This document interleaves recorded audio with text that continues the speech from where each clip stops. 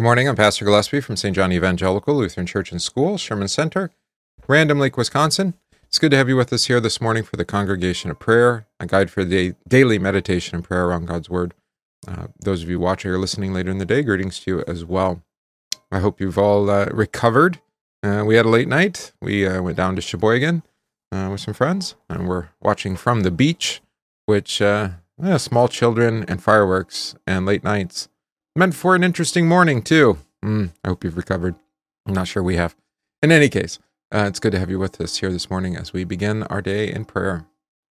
In the name of the Father, and of the Son, and of the Holy Spirit. Amen. I believe in God the Father Almighty, maker of heaven and earth, and in Jesus Christ, his only Son, our Lord, who was conceived by the Holy Spirit, born of the Virgin Mary, suffered under Pontius Pilate, was crucified, died, and was buried. He descended into hell. The third day he rose again from the dead.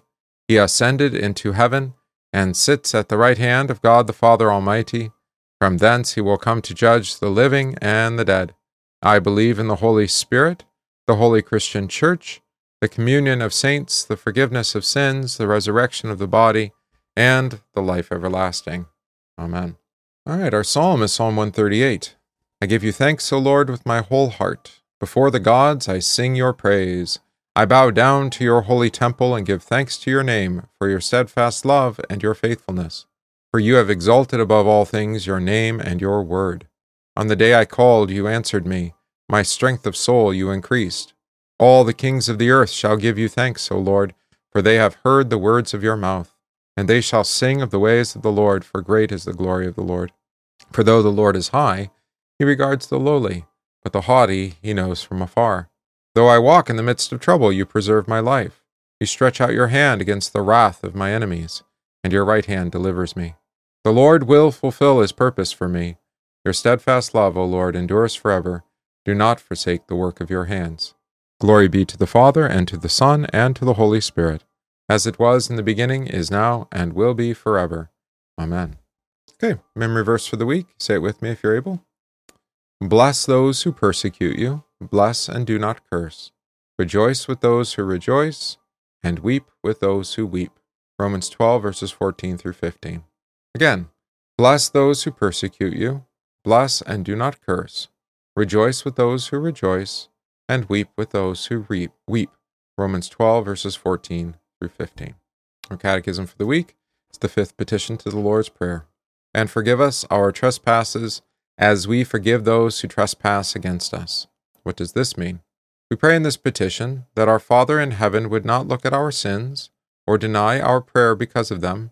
We are neither worthy of the things for which we pray, nor have we deserved them, but we ask that he would give them all to us by grace, for we daily sin much and surely deserve nothing but punishment. So we too will sincerely forgive and gladly do good to those who sin against us. All right, our first reading for today is continuation from Isaiah, now chapter 30. For thus says the Lord God, the Holy One of Israel, in returning and rest you shall be saved. In quietness and confidence shall be your strength. But you would not. And you said, no, for we will flee on horses. Therefore you shall flee. And we will ride on swift horses. Therefore those who pursue you shall be swift. 1,000 shall flee at the threat of one, and at the threat of 5 you shall flee, till you are left as a pole on top of a mountain, and as a banner on a hill. Therefore the Lord will wait, that he may be gracious to you, and therefore he will be exalted, that he may have mercy on you. For the Lord is a God of justice. Blessed are all those who wait for him. For the people shall dwell in Zion at Jerusalem. You shall weep no more. He will be very gracious to you at the sound of your cry. When he hears it, he will answer you.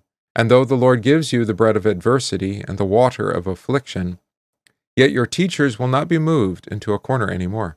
But your eyes shall see your teachers, your ears shall hear a word behind you saying, this is the way, walk in it. Whenever you turn to the right hand, or whenever you turn to the left. You will also defile the covering of your images of silver and the ornament of your molded images of gold. You will throw them away as an unclean thing. You will say to them, get away. One of the things we forget, I think, is that the Lord is the Lord of our history. Of course, he's the Lord of us, too, and of our hearts. And he will not abide by us having false gods. He may allow it for a time, but ultimately they're always overthrown, whether that's people or things or whatnot. So he does give us affliction. He does even grieve our hearts, right? So that we not put our trust in our horses or in our strength, right? But rather that we put our hope and trust in the Lord God, the Holy One of Israel, in quietness and confidence and in returning and rest, right? Good. And then our reading for catechesis is from Matthew chapter 12. Now, when he had departed from there, he went into their synagogue, and behold, there was a man who had a withered hand. And they asked him, saying, Is it lawful to heal on the Sabbath? That they might accuse him. Then he said to them, What man is there among you who has one sheep, and if it falls into a pit on the Sabbath, will not lay hold of it and lift it out? Of much more value, then, is a man than a sheep. Therefore it is lawful to do good on the Sabbath. Then he said to the man, Stretch out your hand. And he stretched it out, and it was restored as whole as the other. Then the Pharisees went out and plotted against him, how they might destroy him. But when Jesus knew it, he withdrew from there, and great multitudes followed him, and he healed them all. Yet he warned them not to make him known, that it might be fulfilled which was spoken by Isaiah the prophet, saying, Behold my servant whom I have chosen, my beloved in whom my soul is well pleased. I will put my spirit upon him, and he will declare justice to the Gentiles. He will not quarrel nor cry out, nor will anyone hear his voice in the streets. A bruised reed he will not break, and a smoking flax he will not quench, till he sends forth justice to victory, and in his name Gentiles will trust. Really, it's really two pericopes in one, right? Quite interesting. Of course, the first one dealing with the Sabbath, which we've been talking about, Jesus giving us rest and what it means and to be Lord of the Sabbath. That was yesterday, right? Now we're in where are we? In the synagogue, right? Remember he was out in the fields with the heads of grain? And who was there in the synagogue? A man with a withered hand. If you look at the parallel account in Mark chapter 3, it's pretty clear that they have put the man with the withered hand there to test Jesus in regards to the Sabbath. All right. So they asked the question again, just like we heard in the field. Why do you work on the Sabbath, right? And here, is it lawful to heal on the Sabbath? Interesting. They probably have no issue with Jesus healing as long as it's not on the Sabbath day. Of course, we know why they did this. They want to accuse him, right? Verse 10. How did the question get turned onto them? Again, the nature of the Sabbath, the right understanding of the Sabbath. Even they make accommodation if they had one sheep that fell into the pit on the Sabbath, right? Of course, a sheep, we've been hearing actually quite a bit about sheep. Sheep are those who Jesus describes in the way of the prophets as followers, right? And of course, he's the shepherd, right? Of course, they would rescue the sheep. And now here's a man who needs healing. Wouldn't you rescue him too? Right? He always catches them in their words and their plotting, right? So why did the man stretch out his hand? We don't want to miss this because Jesus said to him, stretch out your hand, right? Right. And then he healed it. Now, of course, we know how the Pharisees respond to this. They begin to plot against him. And then that really important word, to destroy Jesus. It's not simply enough just to undermine him or to contradict him. They must, or to even kill him. They must destroy him, even the idea of him. Of course, Jesus knows their hearts. So he withdraws from there, right? And then many more follow him who need healing, and he heals them all, right? But again, this is even stronger in Mark, but here it is in Matthew too. Sometimes it's called the messianic secret. He warns them not to make him known, right? And here then he tells us why. Why not make Jesus known? Why keep requesting that? Well, it's regard to the quotation here from Isaiah 42. Yeah, it's Isaiah 42, 1-4. Behold my servant whom I'm chosen. One of those servant songs, Isaiah 40 through 66. So sometimes called third Isaiah, full of servant songs. Jesus is the servant, which is what the Father actually declared back in Matthew 3, right? When Jesus was baptized. Behold, this is, how does he say it? Let me look here. Suddenly a voice came from heaven saying, this is my beloved Son in whom I am well pleased. Yeah. He warned them not to make it known. And then notice, he will not quarrel nor cry out. Why does it say that Jesus will not quarrel with them? even when they oppress him or afflict him. We'll go to his crucifixion account, the night he was betrayed, right? The high priest arose and said to him, "Do you answer nothing?" This is Matthew 26. "What is this that these men testify against you?" But Jesus kept silent. And the high priest answered him and said to him, "I put you under oath by the living God. Tell us if you are the Christ, the Son of God." And it is as you said. Right? His not quarreling, of course, is prophetic of his remaining silent even when been falsely accused, which ultimately leads to him being crucified. And then verse 21, of course, is very important in the context of Matthew's gospel. Matthew has made this emphasis even from the genealogy back in Matthew 1, right? Or Matthew 2, excuse me. No, Matthew 1, and then Matthew 2 with the visit of the Magi, right? Yeah. And then we'll see it, of course, in Matthew 28 at the commissioning of the apostolic church to go and make disciples of all nations by baptizing and teaching. Chris asks, were the Pharisees spies were there Pharisee spies everywhere Jesus went? There just are Pharisees everywhere. This is the ruling elite. It does seem that they were trying to spy out Jesus, just like Paul talks about with those Jews in his day that were seeking to spy out the freedom that we have in Christ. Right? Listen to one other thing before we go. I was listening to a podcast this morning talk about Matthew chapter 3, which is the parallel account, where it says that they put the man with the withered hand was there in the synagogue, and so the Pharisees, watched him closely, whether he would heal him on the Sabbath so that they might accuse him. That's why I said it. It sounds like they planted this man there. And then Jesus says something different in Mark's account. He says to them, "Is it lawful on the Sabbath to do good or to do evil, to save life or to kill?" But they kept silent. And listen to this. "And when he looked around at them with anger, being grieved by the hardness of their hearts, he said to the man, 'Stretch out your hand,' and stretched it out." So in Mark's account, Jesus sounds like the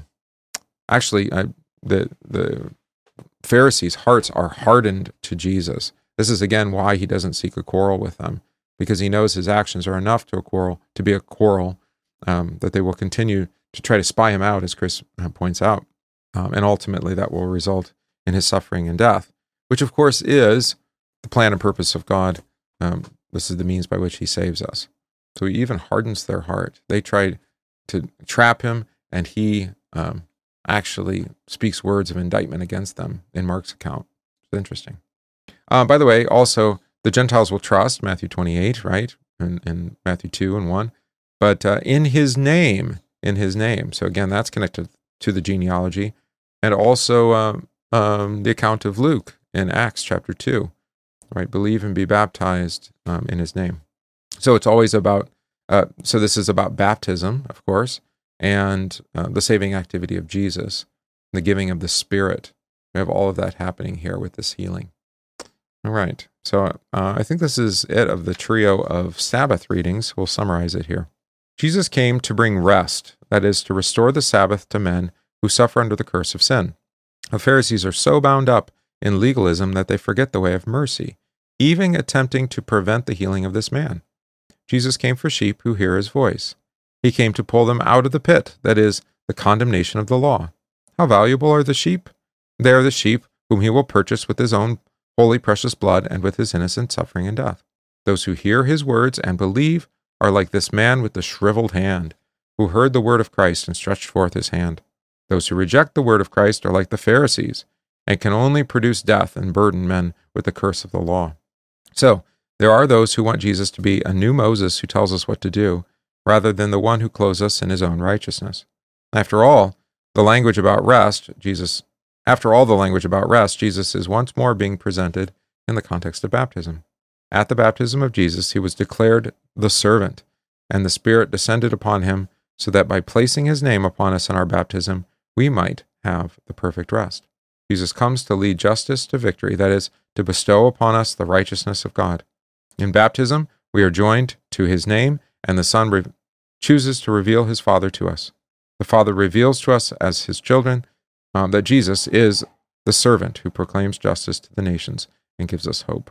All right? So rest comes in baptism, and of course the Spirit is given to us by the servant Jesus, who works for us forgiveness and gives it to us in that baptism. We, his sheep, and he, our shepherd. Isn't that lovely? All right.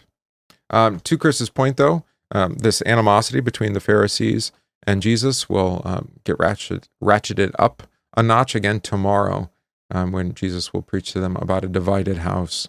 Right, and here's where we get more conversation about his relationship to overthrowing the demons, which we talked about probably last week. Right? Good. All right, let's sing our hymn for the week. O God, my faithful God.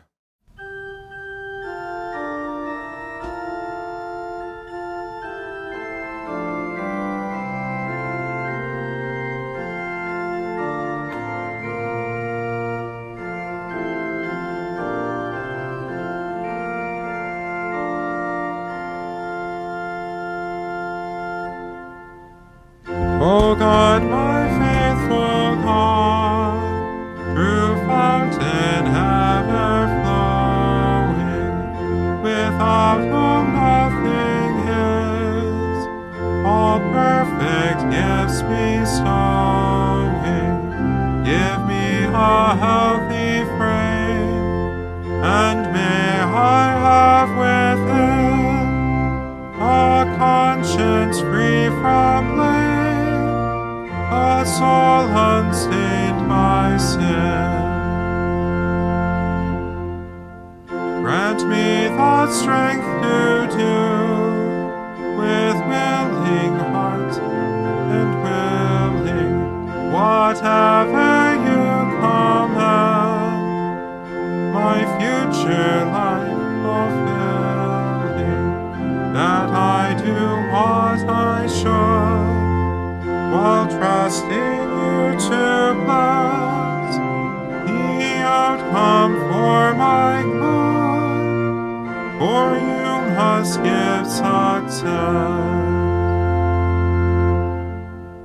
Keep me from saying words that later need recalling. Grant me that idle speech may from thy lips be falling, but when within my place I must stand ought to speak, then to my words give praise, lest I offend the weak. Lord, let me win my foes with kindly words and actions, and let me find good friends for counsel and correction. Help me as you have taught, to love both great and small, and by your Spirit's might to live in peace with all. Let me depart this life, confiding in my Savior. By grace receive my soul, that it may live forever, and let my body have a quiet resting place within a Christian grave, and let it sleep in peace. And on that final day, when all the dead are waking, stretch out your mighty hand, my deathly slumber breaking, then let me hear your voice, redeem this earthly frame, and bid me to rejoice with those who love your name.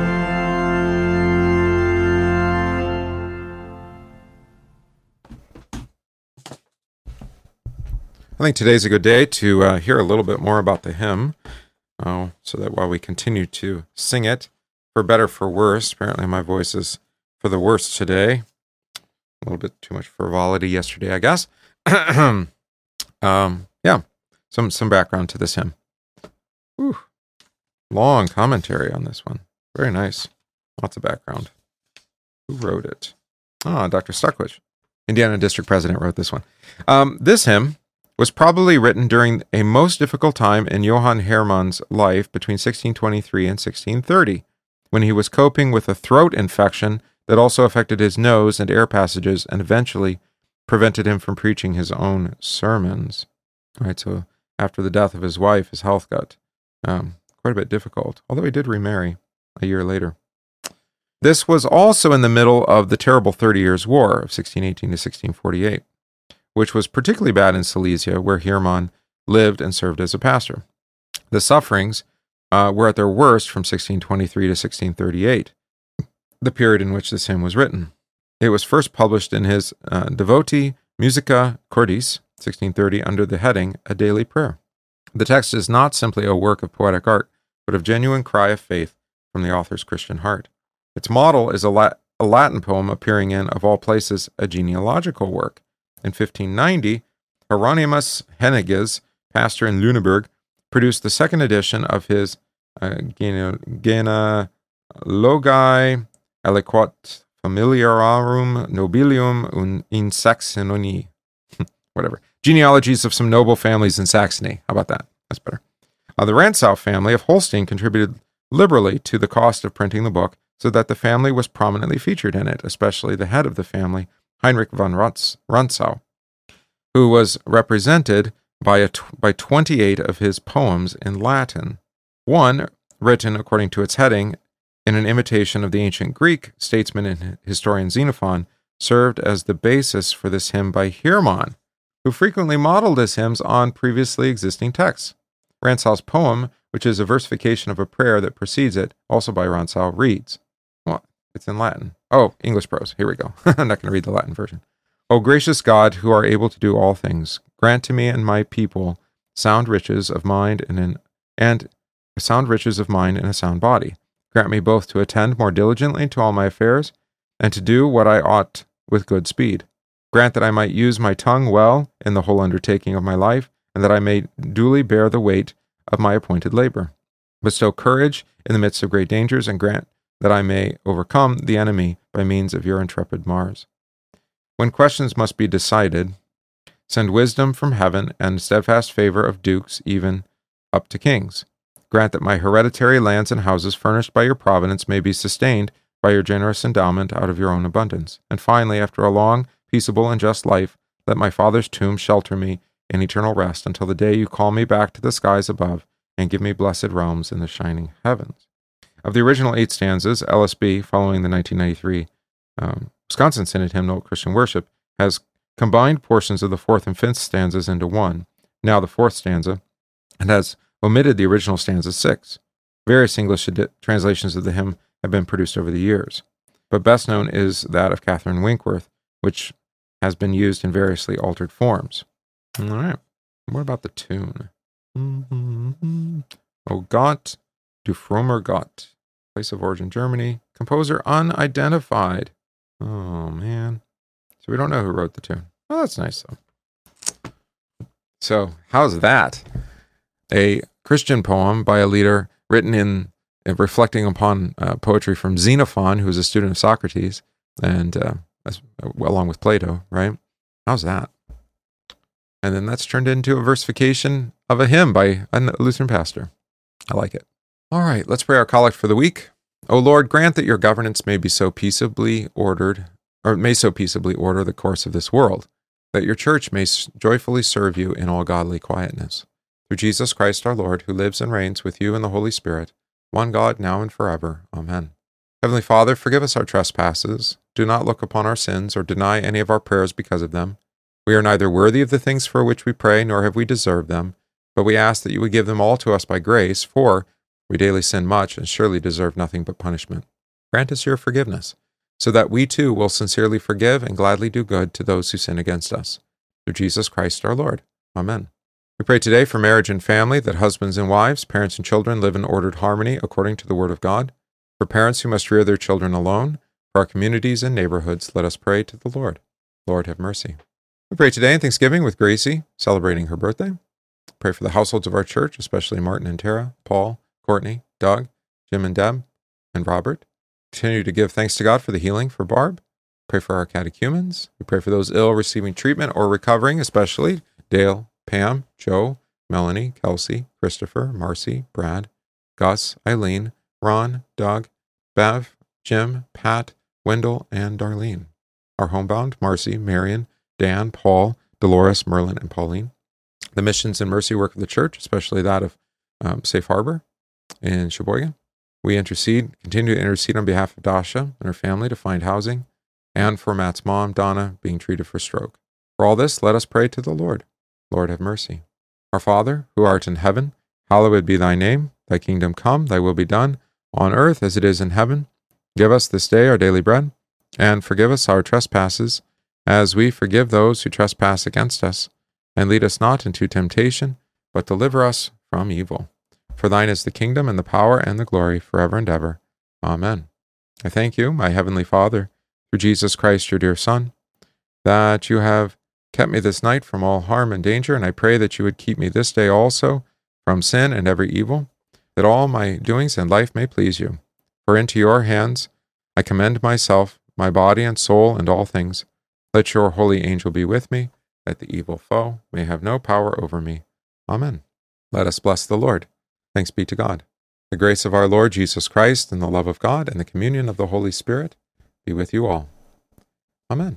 That's our congregation in prayer for today, Wednesday, July 5th, 2023. But that's not your only opportunity today to pray. This evening at 6:30, we'll have our divine service. We're going to celebrate the visitation, which fell on Sunday, but transferred it here to Wednesday night. So that's a great opportunity for you to pray and to sing, to receive the sacrament, especially if you weren't able to be with us on Sunday. All right, come on Wednesday night. So I hope to see you tonight at 6:30, if at all possible. Otherwise, we'll see you again in the morning at 9. God be with you all.